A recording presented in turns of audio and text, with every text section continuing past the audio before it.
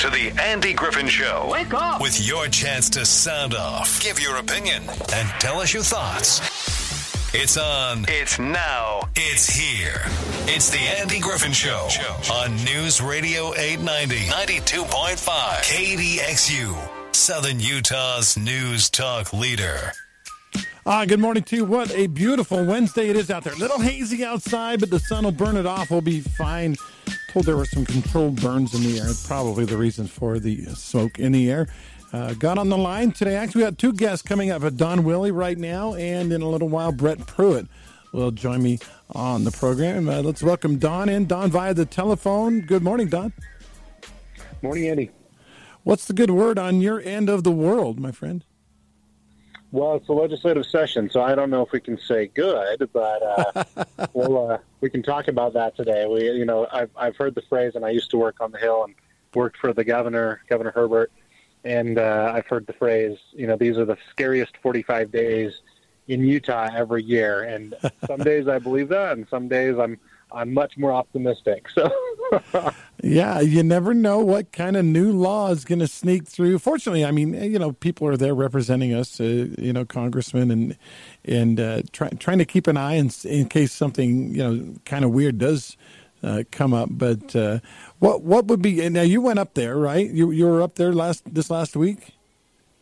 We were. We did our St. George Area Chamber of Commerce Day on the Hill, where we took board members and leaders in the chamber up on the Hill, met with every member of our Sunshine Caucus, our delegation here from Southern Utah, and we're able to advocate for our businesses here in the area. You say advocate for our businesses. What does that entail? What was the goal then, besides advocating? What does that mean, and what was the goal when you went up there?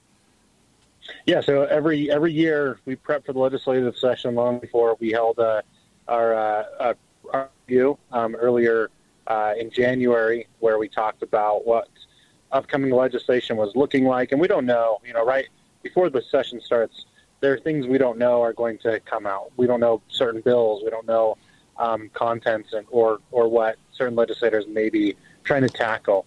And so it's a very active process. We've got our team working on it. We're reviewing these bills as they're introduced, as they go to a committee, as they're debated on the House or Senate floors, and ultimately passed or defeated. And so, we have, probably 80 bills or so that we're watching this session, and that's a small number in comparison. Every session we have over 1,000 bills now. That's just expected. So we're watching, maybe 10% of the bills that are going through, really just focusing on the ones that pertain to our businesses and our way of life here in Southern Utah. Are there unintended consequences in some of this legislation, or does it directly impact businesses negatively or in a positive way? So it's fighting for and against certain policies on behalf of our businesses. When I came here, Don, in the 90s, early 90s, there was a real palpable feeling in St. George and Washington County that, yes, we were in Utah, but the Wasatch Front didn't think much about Southern Utah. It was just the place they went to vacation occasionally. Has that gone away? I know you going up there is to kind of help battle that feeling as well. Yeah, in the past, our chamber has been active in the session, but primarily, you go up once or twice and not engage too much beyond that, maybe a letter or two. Yeah. With the background of our team, myself, Jordan Hess, who's our VP of Member Services, we both have legislative and executive experience in government, and so it's easy for us to engage and have a pretty big say. So, I mean, we've got the A team working on behalf of our businesses up and during the session, and I do think that things have changed. Part of it's representation and being present on our end, but the other side of that is that we have some pretty powerful legislators that. In legislative leadership are from Southern Utah. Yeah. And so you look at Senator Ipsen and Brad Last and Lowry Snow, Walt. I mean, we're talking about legislators who are not just representing us, but are on key committees. With Brad chairing the Appropriations Committee, just across the board, we have a really powerful delegation. And so we punch above our weight right now. That could change. We've got rumors that Representative Last might not be running again. Lowry Snow has already announced that he is not seeking another term. And so we do have some concerns with some of the turnover, but also excited for new leadership that will come in and represent this community. Now, Don, you lived up on the Wasatch Front. Is it possible that the reverse problem could be happening? If we have leadership from St. George who have maybe never lived on the Wasatch Front, it might be hard for them to have some perspective of that. I'm not saying it's a bad thing. I'm just saying we can actually go the other way with it a little bit, perhaps. Yeah, I think absolutely. And that's the danger, of kind of that a single track mind. But I'm confident that those that we elect are able to see a broader picture. And, when these individual legislators become a body, and that's exactly why it was designed the way it was at the state level, at the federal level as well. Yeah. When these individuals have the opportunity to be part of a body, I mean, they're representing their constituents. They're not representing everyone. They're just representing their district. And so it is a single voice, and I believe they're doing the best to represent their constituents. But they are one of that entire body, and that's the beauty of it, is it provides the opportunity for debate and to poke holes in ideas and to think through some of those unintended consequences and ultimately to pass the best legislation possible. You talked about there being about 80 bills or so that you're following as the chamber leadership. Obviously, we don't have time to talk about all 80 bills, but are there a couple, 2 or 3, that you're excited about, and then maybe on the other side, 2 or 3 that you're a little bit worried about? Yeah, we're excited about a new bill that was just released yesterday by Representative Spenlove that creates an innovation center that will drive economic innovation and opportunity in the state of Utah. And that's going to be housed through in the system of higher education in partnership with the Governor's Office of Economic Opportunity. And we think is a really strong step forward in cultivating the innovation economy in the state. We've seen our economy explode over the years. We're just really seeing the takeoff here in the innovation economy. I moved down here to start Innovation Plaza at Dixie State.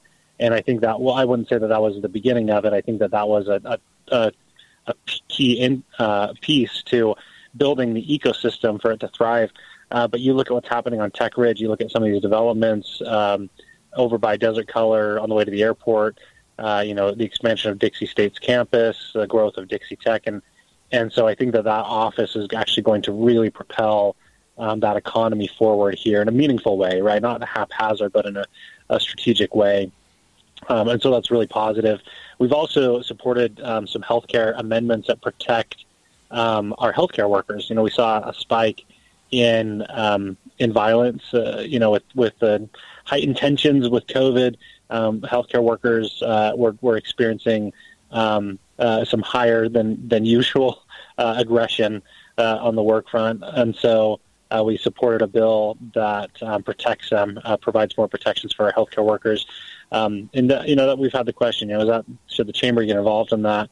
And we always weigh very carefully what we do get involved in and what we stay out of. But ultimately, we think of our members, we think of the community at large, and what should the chamber be doing to propel this community forward. And so we weigh that very, very much. We never take a political stance on anything. It all comes down to policy and what that impact is. So those are 2 of many that we've been advocating for. One that we've been really concerned about and continue to be concerned about is the vaccine passport ban, which essentially tells businesses that they're not able to ask vaccination status. And it did initially create a protected class, and that since has gone away. It's run by Representative Walt Brooks, so we never like to be on the opposing side of one of our own legislators. And we've had some great conversations, but our main concern really comes down to the principle of the matter, and that's respecting businesses' rights. I mean, we're talking about private businesses, private property, and the ability for a business to govern their business. And if they want to ask or say, you can't come into my business unless you've been vaccinated, or you need to show proof of vaccination, we believe the business should have that right. Do we agree with that concept of doing that? We don't really care. I mean, that's not the stance of the chamber to weigh in on that. We're concerned about an overreach of our state government, telling businesses what they can and can't do, and pushing back and saying, look, we need to think through this. And this opens a door that maybe we can't shut, right? The box we can't close, the slippery slope, so to speak. And so what's next, right? How does this, does this begin a slope where Utah erodes its business-friendly environment? Those are all really big concerns for us. And so we're watching that bill, and we've advocated against that legislation. I had a guest on the other day that said almost exactly what you're saying. It's not that we're against whatever this bill is talking about. It's that we're against, the government telling the business what and how to do its business. And that, like you said, we open that Pandora's box and it may never close. And that's definitely a concern. And it should be for all of us Americans who love freedom.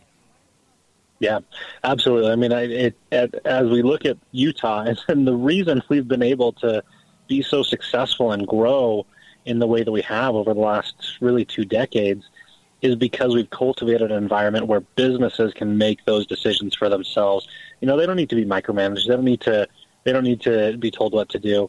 The free market forces are going to do that, right? And we've seen that over the last year with vaccine requirements for employees, for businesses.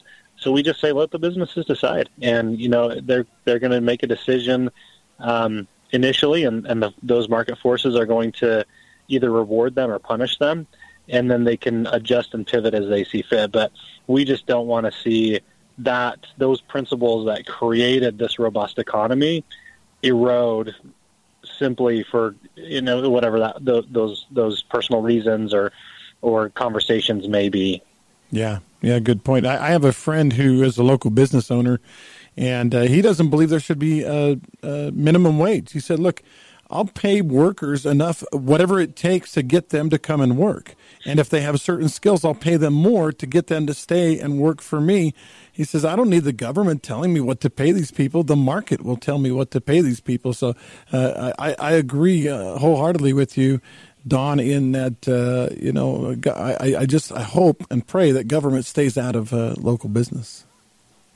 Yeah, and just to that point, did we ever think that there would be a time that we'd be paying fast food workers, $20 an hour? Yeah. Right? Yeah. Did we ever think that would be the case? But that's the free market doing its thing. Yeah. My daughter, she lives up in Cedar City, makes $12 an hour at a fast food joint.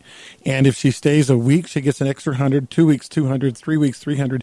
If she stays a full month, they give her an extra $400. So that's, what is that, $1,000 if she stays, because they've had a problem retaining employees. If you make $12 here and in the other places, I'll give you 14, you're going to go, right? So it's crazy, but you're right. It's free market, and we may not like it. I graduated from college. My first job was $5.50 an hour. I thought I was king of the world. You were making a lot. I know. I was a rich man.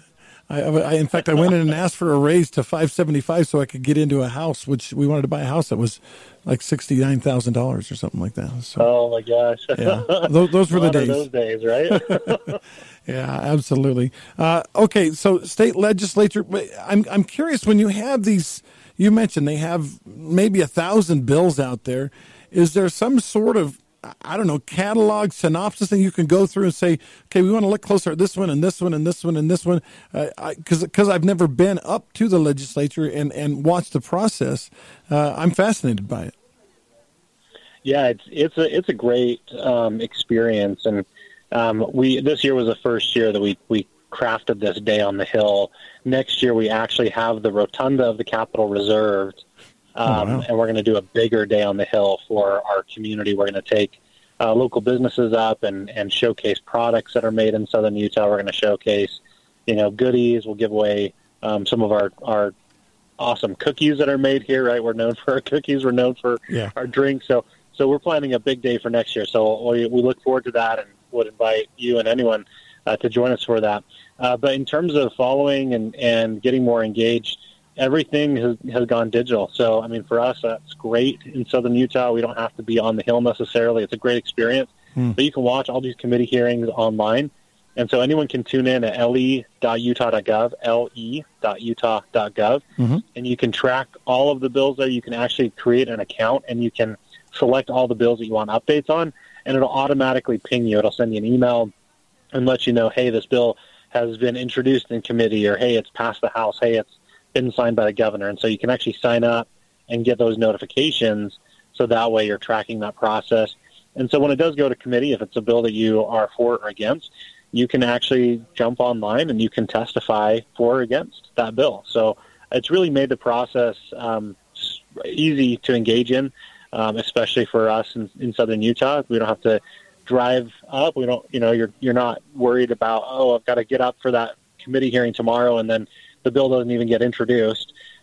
We now can just jump online and we can have that feedback from our residents on those bills. So le.utah.gov is where all that information is. That is very cool. Yeah, you can be involved from right here in your own living room. I know a lot of people have chosen to work from home. Now you can choose to be involved in government right from home. That's very cool. Exactly. Hey, Awesome. Today's State of Washington City address by Mayor Cress Staley over there at, what do we call it, Cottontown Village or something like that over there? Yep. The dance hall at Cottontown Village. Sponsored by, of course, the St. George Area Chamber of Commerce. You had, was it Ivans last week, I believe, and Washington this week, Santa Clara next week? Yep. So this is where we've hit our February State of the Cities, where we are rotating between all of our area cities. The St. George State of the City happened with the Transportation Expo. So we doubled up that week, but we had Ivans. That was awesome to hear about the great projects that are happening there. Black Desert is something that everyone needs to be clued in on and excited about. It's going to be a big boon to our economy. This week, of course, today with Mayor Cress Staley, we're excited to hear about his vision. He served on the city council, now is mayor, and has some really bold, fresh ideas to grow Washington City. So we're excited to hear from him. We're excited to support him and the city council as they continue to grow and become more strategic in their economic planning and supporting their businesses. And then Santa Clara will be our next one. So we love doing this rotation to see what's going on in each of these area cities. It helps businesses plan and better understand how they may want to expand or open a new location, or how they may want to interact with these different cities. But just great to hear that vision and perspective from our elected officials. We had Chris Hard on the program last Thursday after his State of the City address in Ivans, and tomorrow we have Cress Staley on to kind of wrap up a Washington City week, and we'll talk about some of the things that he talked about today. But I'm looking forward to actually hearing from him over there at the dance hall at the Cottontown over there in Washington City. And you're even catering lunch. So, if folks want to come over, get registered, go to, what's your website again, stgeorgechamber.com? Yep, stgeorgechamber.com. I think we've got a few seats left, but this one is going to be packed. So we're expecting a sold-out audience, so would encourage anyone who wants to attend. Probably got about 30 minutes to get your purchase a last-minute ticket if we have any left, so. Let's talk about one other thing that is, and we only have a couple of minutes left with you, Don, but one thing that is a big deal here in St. George, I don't know, I haven't lived in a lot of other communities out of Washington County, at least not for about 30 years, but I know the St. George Area Parade of Homes is a big deal in this town. Tell us how it affects everything that you do, Don. Oh, it's a huge deal, and we're proud to be partners with Southern Utah Home Builders Association. We always look forward every year to this event. It showcases our amazing businesses in the construction sector, in design. It's really just an awesome showpiece. But it really has emerged as the prominent, the parade of homes in the state of Utah. So, when I moved here, one thing someone said is, if you're a local, you leave town during the parade of homes. And I didn't understand that until the first parade of homes. And it truly felt like this tidal wave just emerged on our community here. So it's a massive economic driver. Our hotels will be filled, our businesses will be busy, restaurants will be full. And so it's exciting. It gives us another chance to showcase all the great things of this community and to highlight our businesses, really to showcase what's happening. So we encourage all of our businesses to be ready for it, stock up all of our restaurants to not run out of food. We saw that during Ironman, where some of them ran out of food. And it's tough with supply chain issues, but this is a big moment for our community every year. And we're especially excited this year, as we come out of COVID. It's there's going to be its ups and downs, but this year really feels like the first year where it's going to be back to normalcy for this parade. There's also going on, man, we are short on time, but I wanted to mention the Love Where You Live, pick up trash. Tell us about that a little bit. Yeah, we're excited. Our Love Where You Live service project is going to help in collecting trash off of Southern Utah Parkway. This is an annual project that we've implemented as part of our Chamber Serves Committee, and all the details for that can be found on our website. So just stgeorgechamber.com. We invite everyone to register for it just so that we can plan and know how to allocate all these volunteers out. But our Chamber Serves Committee puts together these monthly projects, and we invite the entire community to be a part of it, and businesses to send their employees. So it's one less thing that a business has to think about. They just have to send employees to go participate, and it's a great opportunity to give back and to keep our community clean. So I invite everyone to come out, but all those details are on the website, stgeorgechamber.com. All right. Well, Don, thank you for representing Southern Utah at the legislature and trying to make sure that all of our business owners here are taken care of. I know that's a full-time job for you. It is, and we're proud to do it. We're thrilled to do it. But we stand as that voice to support, represent, and advocate for our businesses, and we're lucky to have that responsibility. Hey, I need to let you go. Got to get a weather break in. Anything else you want to add before I let you go? No, we'll keep you posted as we come to close. We've got 2 weeks left in the session, so we'll be providing updates on our email list and on our website. So invite everyone to follow us on our website and social media. They can track and see what's going on and weigh in as well. So invite everyone to do that. Very cool. He's Don Willie, CEO of the St. George Area Chamber of Commerce. Thank you, Don. Thank you. This is the Andy Griffin Show on News Radio 890, 92.5 KDXU. Stay tuned for Clay and Buck coming up next.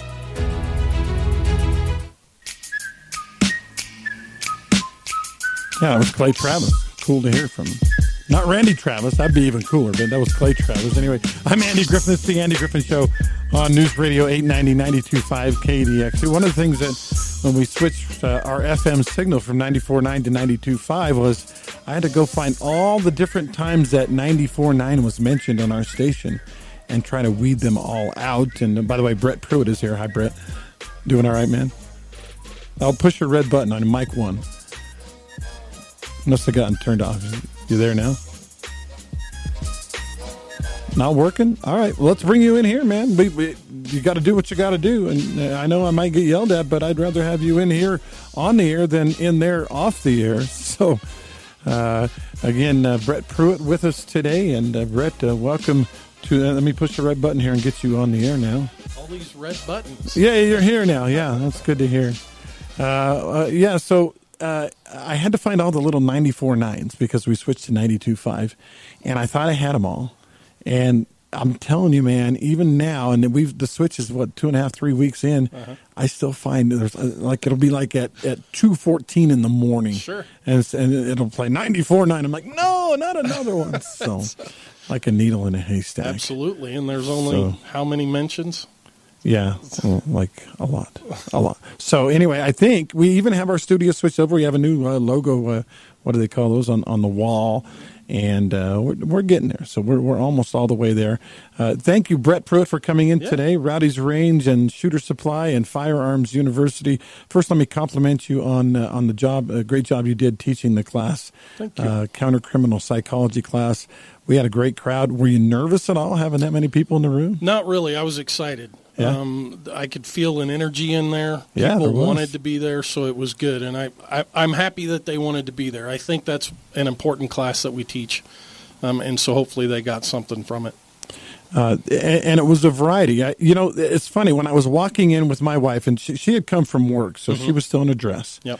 And I told her, I said, well, honey, you're going to be the only one there in a dress. And she said, no, I saw another lady walking in with her husband. And I said, well, I think there will be a couple of other women there, but you'll be the only one wearing a dress. Everybody else is going to be wearing jeans. And she said, there will be women. And I was like, I think it's going to be mostly guys. We got in there. There was, 20 women in that class at least, out of the 50 or 60 that were there. And so that's got to tell us something, right? I mean, not that women are afraid, but that women are maybe taking their own fate in their own hands. Right. They're taking personal responsibility for their own security. I mean, it used to be the man provided security. A lot of women, my father's generation, and especially my grandfather's generation, women spent 90% of their time at home. They were housewives. Yeah. And when they weren't at home, they were at church or the grocery store. And so they really didn't have a huge need for personal protection outside of the home, especially if you're living in a smaller community. Everybody knows everybody. You're not out all hours of the night. And now women are in the workforce. They're out all hours of the night because they work certain shifts or whatnot. They're providing. Sometimes they're the primary breadwinner in the family. Right. And so now they're taking personal responsibility for their own safety, their own security, and it makes complete sense to me. They're the fastest growing segment in firearms owners nationwide. And a lot of those women were, yes, there with their husbands, but a lot of those women were there on their own. Yep. One friend of mine was there. It was he and his wife and his two daughters who were both, 18 or older. Yep. And it was, that was a ratio of 3 women to 1 guy, So, I mean, to me, it really said a lot. And I was actually really happy to see that. In fact, as you open it up for questions and comments and stuff, usually you have a few guys say the same, you have the same questions or say the same things. There was a lot of interaction with the women. Hey, I have a question about this. Hey, explain this part to me or whatever. It was awesome. Yeah, it was great. And it was wonderful to see. Like you said, we had 18-year-old women there. We had 70-year-old women there. And the age range varied on the men as well. So it was good to see, and I'm glad people are taking a personal interest in their own safety. One thing we haven't talked that much about is your background. I think that was a key part of and a good part of the class was you were able to explain to the people in the class from somewhat of an area of authority because you had been there. You were a law enforcement officer. You were a trainer. You had these experiences where if a guy came in and he just simply owns a gun and tried to teach that class, that wouldn't work. So certain experiences give you more authority on certain topics, and I was in law enforcement for a number of years. I was an academy trainer. I've been through gobs and gobs of training. I've done not as much research as someone with a PhD, but I've done tons of research on criminal psychology. You at least have your master's. Something. I know a little bit about it, and one of the comments I got that people appreciated is they did appreciate I was able to bring those scenarios in or those stories in to kind of reinforce the points in the class. And I think it's important if you're going to teach something to have a little bit of personal knowledge or background in what you're teaching, and it makes you a more effective teacher for sure. You told a story about an incident that, well, it ended up being not that big of an incident, but it could have been up in Pine Valley. Was it Pine Valley? At Kolob Reservoir. Kolob Reservoir. Okay, yeah, wrong direction. Yeah. So tell us a little bit about that one. Well, business partner and I were delivering a safe to a cabin up there. So you're out kind of in the middle of... Yeah, Kolob Terrace. Nowhere. There's not a lot of houses close together. There's not really neighborhoods or anything. And he's the only cabin in this particular area. And good friend of ours, Colby's known him for decades. And we're delivering a safe, and we get done delivering the safe, and this black car pulls in very quickly to the cul-de-sac. And there's no other houses around. No other houses. And immediately my brain says, that's not right. Yeah. There was a disturbance in the force. Hairs on the back of your neck Yeah. start to go up a little. This did not jive with the baseline as we discussed in the class. And so I immediately went to a higher level of alertness. Yes. And the gentleman we were delivering the safe to walked up to the car, and the driver of the car steps out, and I noticed his hand go under his shirt towards his waistline. Uh-oh. Now, he didn't pull anything out, but that is not normal behavior when you're discussing having a conversation with someone else. Right. And he was asking the cabin owner if he had a light. Again, something out in the middle of nowhere. Up by the lake, in a cabin, and a guy drives up in a dark car and wants a light. Right, and this is classic mugging behavior. Initiate a conversation, catch them off guard, and then attack. And so as soon as he got out of the car and put his hand towards his waistline, I went to the gun. I didn't draw the gun. I didn't point the gun at anybody. But I made it clearly known that there was a gun in play at that point. And the gentleman was focused on the cabin owner, and he looked over at me, and we locked eyes, and he knew immediately what was going to happen if he enacted his plan. At which time he put both of his hands up in the air, palms facing me, and said, "Oh, okay, I'm going to go ahead and leave now." And he proceeded to get in his car and take off very quickly. So that's the importance of situational awareness. Yeah. I didn't have to do anything other than let the bad guy know, I know what you're doing, and something bad is going to happen if you continue. And so you can avoid a dangerous situation. Nobody wins in a gunfight. You can do everything right in a gunfight and still lose. So the best way to win it is not be in it in the first place. Right. Avoid it. Avoid it. Yeah, good point. Now, we don't know after the fact if, in fact, he was a bad guy. He had a gun. There's no way to know the absolute truth of what was going to happen, but it certainly seemed like something bad was going to happen. My spidey-sense has never let me down, and my spidey-sense told me something was about to happen. Something was about to happen. Let's talk about spidey-sense. You mentioned spidey-sense. You mentioned disturbance in the force. I don't want to give away your whole class, but I do want to talk a little bit because I tried to explain baseline a little bit a couple of weeks ago after the class, and I did a terrible job of it. And I thought, well, let's get the expert in here to explain exactly what we're talking about. And then we'll talk about a couple of other interesting topics. We're talking with Brett Pruitt from Rowdy's Range and Shooter Supply, and firearms and responsibility you have to owning. Right now, let's take a quick break. Chance to thank Joe Shoney. Thank you so much, Joe Shoney, for sponsoring this program and being a part of things here on KDXU. Joe Shoney is a loan consultant. His specialty is customer service, so much so that you go online to experience.com, and out of 607 verified reviews, he has a 4.9 out of 5-star score. That, folks, is really, really good. And if you start scrolling down, you can see 5.0, 5.0, 5.0.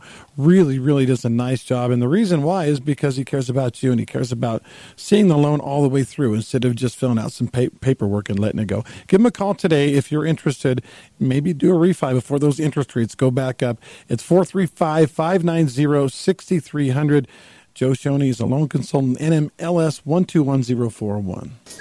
Seems like it goes so fast. Already 9:49 on KDXU. Andy Griffin Show, and Brett Pruitt is here from Rowdy's Range talking gun safety. And one of the things that fascinated me in that counter-criminal psychology class was your talk about normalcy, the baseline, everyday life. We all have routines. In fact, most guys I know really like routine. Yes. They don't like things to be changed. They don't like different stuff. I'm that way. That's why when we changed radio frequencies, I was like, no. But anyway, so we know how things are supposed to be. And you talked about that. Even like if we go to Walmart, we know there's going to be cars and people and movement. But there's not going to be groups of people, and there's not going to be really a bunch of cars, jammed together or whatever. And then with that baseline that you talked about, if something's off, if something's different, we should start to get a really uneasy feeling. Will you explain that maybe a little better than I just did, Brett? No, you did an excellent job. All of us know the normal humdrum of what we do, and most people are, like you say, routine followers. They put the same sock on the same foot first every day. That's true. We don't even think about it. Don't even think about it. You drive the same way to work every day. It's hilarious. I was in law enforcement. If an on-ramp to the freeway was shut down, people couldn't figure out how They to didn't get know on what the to do. freeway. Yeah, how do I get on the freeway? There's another one 2 There's miles down. several on-ramps to the freeway here. Yeah. So we are creatures of habit for sure, and all of us are, whether you want to admit it or not. So we recognize how things should normally be. Also, criminal behavior is surprisingly consistent across cultures, across nationalities. Yes. So if I'm in Beijing or Yes. Tokyo or St. George, Yes. the bad guys criminals act behave like about the criminals. same. Yes. And so recognizing criminal behavior as criminal behavior is important. But again, recognizing the baseline, no matter where you're at. So if you're in Paris, France, and you're on the bus, and some lady walks up to you with a crying baby and then throws the crying baby at you, this is not the baseline. That's normal. That's not normal. Not normal. Okay. And this is a pickpocket technique they use in different parts of the world. Catch the baby, they grab your stuff. Yeah, and then they grab the baby. So anyway, paying attention to the baseline, and what I emphasized in the class is not ignoring deviations from the baseline. That's what gets us in trouble. A black car pulling up in a cul-de-sac where there's only one cabin and he has no business being there is a deviation from the baseline. It may not be a criminal act. It may not be anything. But had I just said, oh, there's a black car, and turned around and walked back in the garage and not paid attention to it, another outcome could have been the result. And so ignoring deviations from what we know is normal will get you in trouble really, really quick. And so that's where I see when people get in trouble, they ignored a deviation from the baseline. And so that's why I tried to really pound that point in the class. I was given an example by one of the students. He goes, one of the tricks people use to mug people in parking lots is they'll put an empty water bottle in their wheel. Right. And that way when you back up, you hear that plastic crunching, cracking, all of that. And you get out of your car. You get out of your car, and then they grab you. Or your car, or whatever. Your car. Yeah, exactly. And so, he used that. Well, what if that happened? And I said, well, when you pulled in, you knew there wasn't noise coming from your car. When you pull out, if you notice there's noise coming from your car, you know that's a deviation from the baseline. Be aware. Well, people don't want to assume everything is nefarious behavior. Sure. But at the same time, criminals figure out new and different ways to get what they want all the time. And so if you're going to stop and check and see what that noise is, make sure you know your surroundings before you do so. Or drive somewhere away from there and give it a try there. Yeah, a good point there, too, is the surroundings. If you're in a super busy parking lot, that's probably not going to happen because they're not going to try to pull that when there's too many witnesses around. And one of the other things I thought was really fascinating about your class was the idea that the bad guy is always going to look for the easiest path, the easiest mark, as it were. And I never thought about it this way, but you said study after study has shown that when the bad guys are looking for who they're going to do whatever to, little things like walking confidently actually really matter. It does matter. And every study done, we covered the Grayson Stein study, we covered the USCCA study, the number one factor in a criminal not choosing someone as a victim is they exude confidence. Wow. Making eye contact, looking around, knowing where you're going. That's amazing. Yeah. You know that? I mean, and you said it doesn't even matter. It could be a big burly guy or a little teeny female. Yep. It doesn't matter. What matters is the confidence end of it. Exactly. And predators are predators in any species. Predators look for weak prey. It's a risk-benefit analysis to them. And so the weaker the prey, the more they stand to gain and the less injury they stand to sustain. Sure. And so that's what they're looking for. Did get a text. Somebody wanted to know about the Remington settlement case and what effect that will have. And maybe you can explain that a little bit. It's not going to have much effect at all. Remington sold off parts of its business. Its ammunition manufacturing went to Vista Outdoors, which manufactures Federal, Spear, those lines of ammunition. And then its rifle line went to Ruger, and those were sold off 2 years ago. And so it's not going to affect the Remington products. The Vista is still going to bring out Remington green and white box UMC ammo, and it'll be Remington ammo, and Ruger is going to make Remington rifles and whatnot, and Ruger also bought Marlin, I think. So it won't have any effect on the gun business much. Okay, we got about 2 minutes left. Seth, I got time to squeeze you in, buddy. What's going on? Yes, I wonder if your guest has heard of something called left of bang. Left of bang? I have not. What does that mean? It's a before the gunfire, and it's about the same things you're talking about. A Delta Force friend of mine suggested I read it. It's a combat kind of, and it works for all situations. It's exactly the same thing. You've got to be aware of how you need a baseline of behavior, and then you've got to decide what it is and how you're going to mitigate it as best you possibly can. So there is more information available about this. The book looks like a training manual for the U.S. military. Left of bang, is that what you called it? Left of bang, and let me recommend that. And it's exactly about situational awareness and your spidey-sense. And I highly recommend that people become aware in all areas about what is really. Open your eyes and be aware. Awesome. All right. Thank you, Seth, for the phone call and the information. Left of bang. We'll have to check that out. I do like to read. Yeah, like I said, this class was based on a lot of research done from Lawrence Gonzalez and his books, Deep Survival and Everyday Survival and whatnot. But all right, real quick, one more phone call. We got about a minute left. What's up? Okay, great. I'll make it quick. It was about, say, 10 o'clock at night, and I pulled into the Smith's parking lot down on Bluff, and I just needed to run in. Well, before I opened my door, a white van pulled up right close. Like if I tried to open my door, it'd be hard to get out. It had 4 adult men in it.